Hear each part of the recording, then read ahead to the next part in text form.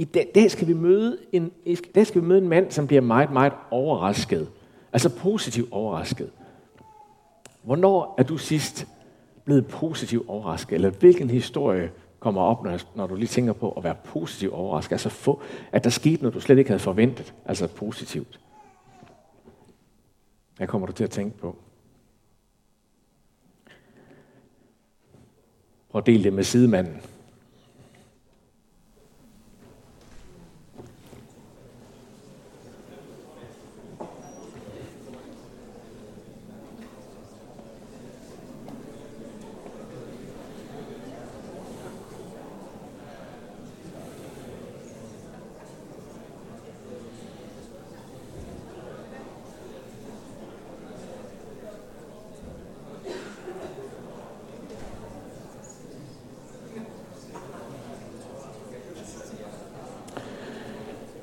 I ugen, som er gået her, har vi været på ferie, mig og min familie.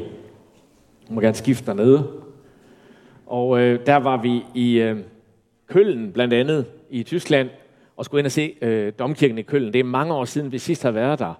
Og jeg var bare overrasket over, hvor voldsom en oplevelse det er at komme til katedralen i Køln. Det er den 3. højeste kirke i verden, og det er stadigvæk den kirke, der facademæssigt er størst i verden. Og I kan se byen rundt om, hvor mægtig den er. Og så at forestille sig folk for 800 år siden komme tæt på den kirke. Den kirke er simpelthen bygget for at sige til folk, Gud er her på jorden. Hans rige er her. Hans majestæt er her. Hans herlighed er her. Hans hellighed er her. Det er helt sikkert. Det kan man mærke, når man kommer. Det er det, man gerne vil sige, når man bygger sådan en kæmpe katedral. Her midt i det almindelige liv er Gud til stede. Og det er det handler om i dag, og vi skal møde en mand, som også oplevede det. Ikke i en stor katedral, men på en anden måde. Og han hedder Jakob, og vi læser fra 1. Mosebog, kapitel 28, vers 10-18. Jakob forlod Beersheba og begav sig til Karan. Undervejs kom han til et sted, hvor han overnattede, fordi solen var gået ned. Han tog en af stenene og stillede den som hovedgære, og så lagde han sig til at sove på stedet der. I drømme så han en stige, der stod på jorden. Den nåede helt op til himlen, og Guds engle gik op og ned af stigen. Med et stod Herren foran ham og sagde, jeg er Herren, din far Abrahams Gud og Isaks Gud. Den jord, du ligger på, vil jeg give dig og dine efterkommere. Dine efterkommere skal blive som jordens støv, og du skal brede dig mod vest og øst, mod nord og syd. I dig og i dit afkom skal alle jordens slægter velsignes. Jeg vil være med dig og bevare dig over alt, hvor du går, og jeg vil føre dig tilbage til dette land. Jeg vil ikke svigte dig, men gøre, hvad jeg har lovet dig. Da Jakob vågnede, sagde han, Herren er i sandhed på dette sted, og jeg vidste det ikke. Og han blev grebet af frygt og sagde, hvor er dette sted frygtindgydende? Det er jo selve Guds hus, det er himlens port. Om morgenen tog Jakob den sten, han havde stillet som hovedgære, rejste den som stenstøtte og hældte olie over den. Vi møder i dag Jakob, og nogle af jer vil kunne måske huske fortællingen om Jakob, som er en af de mest fascinerende, og også en af de mest malede i kunsthistorien. I kan se lidt med på billederne her. Jakob, der var tvillingebror til Esau, søn af Isak, og altså den tredje af patriarkerne, Abraham, Isak og Jakob. Så han var ud af en familie, der virkelig bar på en arv. Og han blev kaldt Jakob, det betyder den, der griber ud efter hælen, fordi at Bibelen fortæller, at da han blev født, og de her tvillinger blev født, og Esau kom først, så greb Jakob ud efter hælen. Han ville bare med ud. Så det var altså nogle tvillinger med gang i, de her to. Og senere så kommer Esau hjem. Esau var jæger, og han kommer hjem fra jagt, fortæller Bibelen. Og Jakob har lavet lækker mad. Bibelen siger, at Jakob var morstreng og kunne lide at gå og lave mad sammen med hende. Og han har lavet lækker mad, og Esau siger, hey, lad mig få noget af det mad, du har lavet. Nej, siger Jakob. Og så lokker Jakob Esau til at give ham hans første fødselsret. Og det var ikke småting. Sådan var det også langt op i middelalderen. Den ældste søn i familien arvede ligesom alt det familien ejede, og var den nye patriark, når faren døde. Men det giver Esau til Jakob, fordi han er så sulten. Sådan kan mænd have det med mad nogle gange. Og så fortsætter historien, fordi da Jakob så, eller Isak, han er døende og skal velsigne den søn, der skal arve, og egentlig jeg tror, han skal velsigne Esau, så hjælper Jakobs mor Jakob med at snyde, putter det her behårede skind på hans hænder, som I kan se på billedet, fordi at Esau var meget mere behåret end Jakob, og så tror Isak, at han velsigner Esau. Det finder han så ud af senere, at det gør han ikke. Jakob kommer så på flugt, fordi han har jo snydt sig til velsignelsen. Esau er rasende, og hans mor siger, og faren siger faktisk også, du er nødt til at rejse tilbage til der, hvor vi kom fra. Vi har fået det her land af Gud, men gå tilbage til landet, til Karan, hvor vi kom fra, og find dig i det mindste en kone, og overleve på en eller anden måde. Så han flygter fra Beersheba, står der. Det betyder pagtens brønd. Han flygter fra det sted, hvor velsignelsen og Guds pagt og velsignelse var over familien. Det må han nu forlade. Han flygter fra det sted, hvor Gud er nær. Og han rejser altså væk fra Kanaan, landet de havde fået, som var givet i løfte til Abraham, og tilbage til Karan, hvor de kom fra. Han bærer i sig en indre spænding mellem den velsignelse, han fik, og det, han har mistet nu, fordi han har klumret rundt i det og bedraget sin bror. Han er på mange måder, Jakob, den fortabte søn i det gamle testamente, der på en gang længes sådan efter at komme hjem til pagtens brønd, til Beersheba, til velsignelsen, og i sin skam holder sig væk. Det er ikke mærkeligt, at han bliver træt undervejs, og han lader sig til at sove op ad en sten. Og nu skal jeg vise jer et andet billede fra kunsthistorien, som jeg holder meget af. Jeg håber, det går an her. Det er Chakerøtis billede af den sovende Jakob. Og nu skal jeg fortælle jer, hvorfor jeg godt kan lide det. Fordi Jakob er en af de mest moderne mennesker, vi møder i det gamle testamente. Han har det moderne menneskes træk, vores træk. Han er præget af den her indre tomhedsfølelse. For nylig var der en stor undersøgelse af, hvor meget mistrivsel der er blandt unge i vores land. Og det er nemt at se, når man læser den, at det her, det kan politikere ikke bare løse. Selvom lige nu vil de gerne fortælle os lige et par uger mere, at det kan de helt sikkert. Men det kan de ikke. Det er noget mere, der er en indre tomhedsfølelse. Han er desperat for andres anerkendelse. Han vil gerne lykkes, Jakob. Han vil gerne være succesfuld. Og han er meget optaget af sig selv. Han er på mange måder et moderne menneske, vi kan spejle os i. Og tydeligvis går han op i sin krop og går til fitness eller crossfit. Han ser godt ud. Og han er blevet meget træt. Så her i 1700-tallet har Chakerøty på en eller anden måde forstået noget i den her historie om det moderne menneske. Han indfanger i det her billede af Jakob. Og så ved jeg godt, at nogle af jer kan sikkert ikke holde neoklassicisme ud, men det var bare sådan, man malede der i slutningen af 1700-tallet. Han indfanger den her unge mand, som på mange måder er succesfuld, men er så træt. Træt af at skulle være succesfuld. Træt af at skulle lykkes. Træt af selv at skulle løse de problemer, han har skabt for sig selv. Læg mærke til, at han er malet, som om han ligger i en grav. Han er på sin vis en levende død. Og nu sover han. Han har slået sin iPhone fra. Han sover. Han er træt. Og der kommer Gud til ham. Gud møder Jakob. Gud ved, at kun hos Gud kan Jakob få den kærlighed, han søger efter.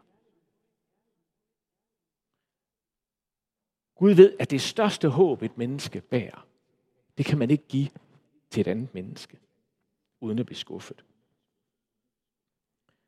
Når vi rammes af indre tomhedsfølelse, så sætter vi jo vores håb mod noget. Det kan vi ikke lade være med. Der er vi ikke dyr. Der er mennesket noget unikt. Vi sætter vores håb mod noget. Og i vores kultur sætter vi ofte vores håb mod den store passion. Den her idé om, At derude et sted er der en bestemt person, og hvis jeg blot finder ham eller hende, så vil tomheden forsvinde. Og vi skal senere se, at selvom Gud har mødt Jakob og bekræftet pagten, så er Jakob stadigvæk drevet af alt det her brudhed og smerte i hans liv. Han vil finde den her kvinde, som kan løse alle hans problemer. Og han får øje på Rachel, det hører vi om et andet sted, og han knokler i 7 år for at få den smukke Rachel. Den amerikanske antropolog Ernst Becker, som var ateist og ikke troende, han reflekterer i sin bog The Denial of Death, altså af benægtelse af døden, skrev han en bog, der hed, over sammenhæng mellem ånd og intimitet, mellem det åndelige liv og vores længsel efter det intime. Så siger han, vi vil ikke indrømme det, i hvor stort omfang vi som moderne mennesker forsøger at dække vores manglende indre åndelige fylde ved at lede efter den eneste ene derude et sted. Jeg tror, han rammer noget sandt. Hvis jeg går ind i et parforhold med håbet om, at nu opfyldes min indre tomhed, nu lindres al min smerte, ja, nu finder jeg selve livets mening, så vil det parforhold ende i stor smerte. Sådan er det. Men det driver os i vores kultur. Netop fordi vi måske har mistet troen på Gud. Det han er. Det er i hvert fald det, Ernst Becker beskriver. Og du og jeg, vi har som Jakob den her åndelige længsel, som indtil i den her verden kan møde. Og nu kommer Gud altså i drøm til Jakob. Himlen møder jorden. Netop i den situation, hvor Jakob har dummet sig, har mistet det, han havde, og rejser ud i det ukendte. Det er evangeliet. Det er de gode nyheder i historien om Jakob. Og det kommer totalt bag på Jakob. At den Gud, han kendte som Abrahams Gud, Isaks Gud, sine fædres Gud, han kommer nu til ham med sin pagtstroskab. Jeg er her, Jakob. Jeg er her. Ja, Jakob, du har virkelig dummet dig. Ja, Jakob, du kæmper, og du slås med din sorg og din smerte. Jeg er her hos dig. Jeg er nær. Himlens velsignelse, Jakob, og mine løfter, de gælder dig, ligesom de gjaldt Abraham og Isak. Jeg er her. Og lad os se, hvad Jakob siger. Da Jakob vågnede, sagde han, Herren er i sandhed på dette sted, og jeg vidste det ikke. Det er evangeliet. Det er de gode nyheder midt i det gamle testamente. At Jakob slet ikke vidste, at Gud kunne være nær i det her liv. Men han kom nær. Lige der, hvor Jakob troede, nu kan han i hvert fald ikke være nær. Ikke i mit liv. Ikke sådan, som jeg har gjort.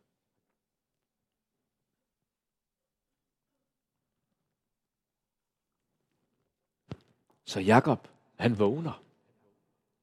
Han vågner ikke bare fysisk. Han vågner også åndeligt. Og det er måske endnu vigtigere. Han vågner op af drømmen. Han kommer ligesom ud af graven og siger, nej, Gud, den levende Gud, min fædres Gud, min mødres Gud, mit folks Gud, er hos mig. Og jeg har ikke opdaget det. Jeg har ikke opdaget, at han var lige her, lige midt i mit liv, ligesom det er.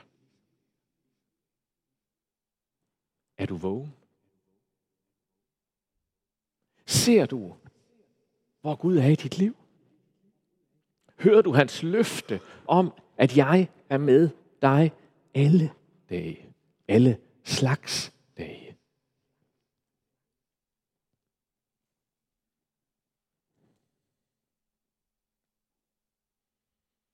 Det er Jakobs vidnesbyrd i dag. Lige midt i hans modsætningsfyldte menneskeliv.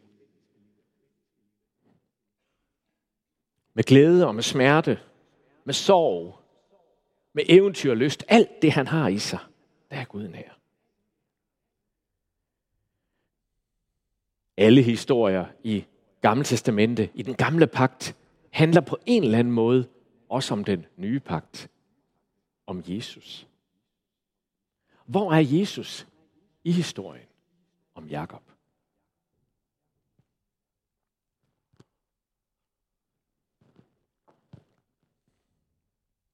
Det fortæller Jesus os faktisk selv. Det gør han i Johannes evangeliet kapitel 51. Og lad os høre, hvad Jesus siger om sig selv. Sandelig, sandelig, siger jeg jer, I skal se himlen åben, og Guds engle stige op og stige ned over menneskesønnen. I skal se himlen åben, og Guds engle stige op og stige ned over menneskesønnen. Alle, der hørte Jesus sige det her, vil helt umiddelbart have forstået, at Jesus refererer til en historie, de godt kendte i forvejen. Historien om Jakob. At Jesus nu skriver sig ind i den historie. Men som altid med Jesus, er der gammelt og nyt. Og det nye er, at stigen er forsvundet. Eller man kan sige det på en anden måde. Jesus er stigen. Han er nu stigen, hvor Guds engle stiger op og stiger ned. Jesus er menneskesønnen. På en gang Guds søn og menneskesøn. I hvem det himmelske og det jordiske er forenet. Sådan at Guds rige det åbnes for aldrig at lukkes igen. Jesus bruger Jakobs historie til at sige til dem, der står omkring ham, at det Jakob oplevede i glimt, det var et glimt af det, jeg nu bringer. Jeg bliver stigen, der forbinder Guds hellighed med vores skrøbelige, syndige og forvirrede menneskeliv. Jeg forbinder Guds hellighed med det jordiske. Jeg er kongesønnen, menneskesønnen og Guds søn, hvor himmel og jord står i et. Og så siger Jesus, når jeg gør det, så åbnes Guds riges for aldrig at lukkes igen. Det er det, vi skal høre i Jakobs vidnesbyrd. Det er det, vi skal høre i hans historie om, at Gud er her, og jeg vidste det ikke. At i Jesus, der er Gud nær. Der er Gud blevet menneske. Der er han blevet et lille barn. Levet i den her verden i kød og i blod. Forenet sig med alt, hvad et menneskeliv er.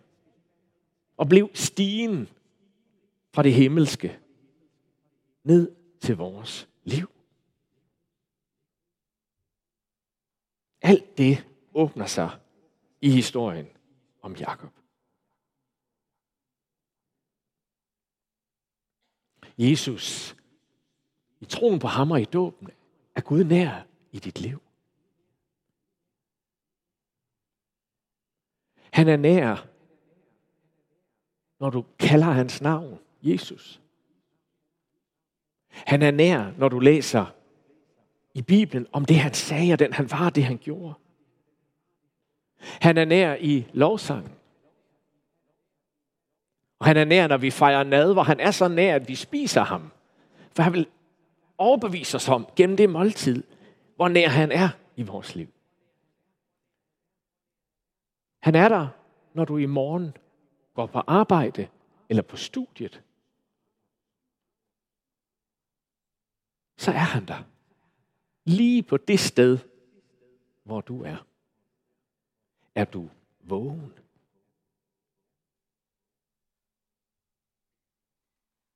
Er du vågen? Er du opmærksom på, at han er i dit liv, i din tilværelse? Ja, han kan sige et sted, at inden I har bedt til mig, så ved jeg allerede, hvad I vil bede om. Jeg kender jeres længsel, jeres bøn, jeres kampe, jeres smerte.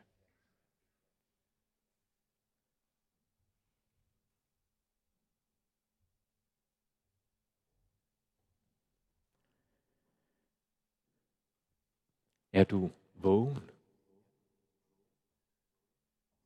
Ser du hans hånd, hans nærvær? Nogle gange ser vi det her og nu. Nogle gange ser vi det, når vi kigger tilbage på vores liv. Kan se hans trofasthed, hans løfter.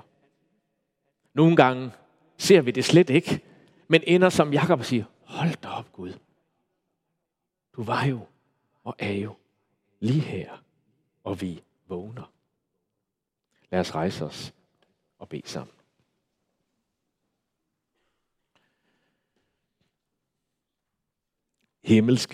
Himmelske Far. Tak for historien om Jakob. Der er så meget i hans liv, som vi kan se i os selv.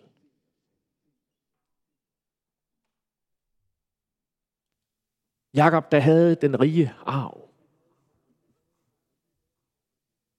Troen på dig, løfterne for dig ind over hans slægt og sit folk. Og Jakob, som i sin menneskelighed og brudhed og synd fik fumlet rundt med det. Og nu var på flugt.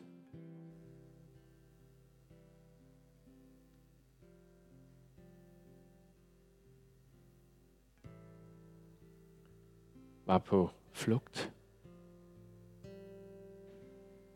Og der, mens han flygtede, der var du der. Der vågnede han. Der kom han til sig selv. Der sagde han, Gud, hold da op, du er jo lige her hos mig.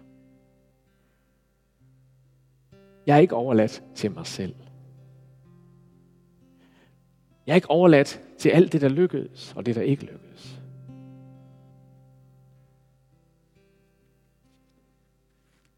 Far, tak, vi er ikke overladt til os selv. Du kom til os. Og tak, at når vi hører om Jesus, og ser den måde Jesus var på, så ser vi dig selv. Så er det dig, vi møder. Dig i vores liv. Din tilgivelse. Din helbredelse. Din trøst. Og der må vi sige som Jakob, at himlen åbnedes.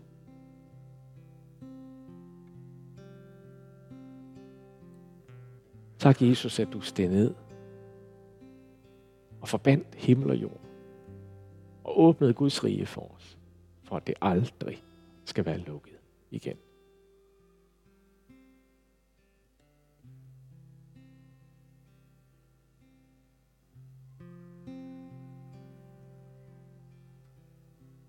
Ja, Jesus.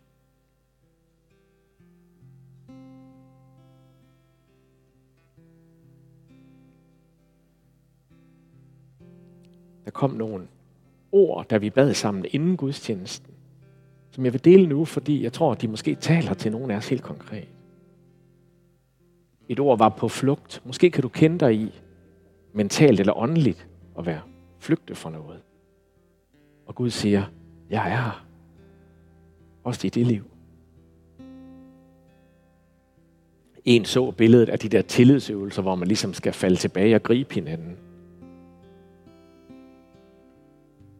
Og den afmagt, der ligger i at give slip på kontrollen og overgive sin situation til Gud.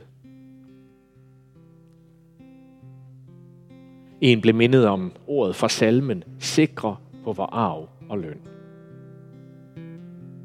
At i Jesus kan vi være helt sikre, hvor vi arver Guds rige. Og han vil lønne enhver.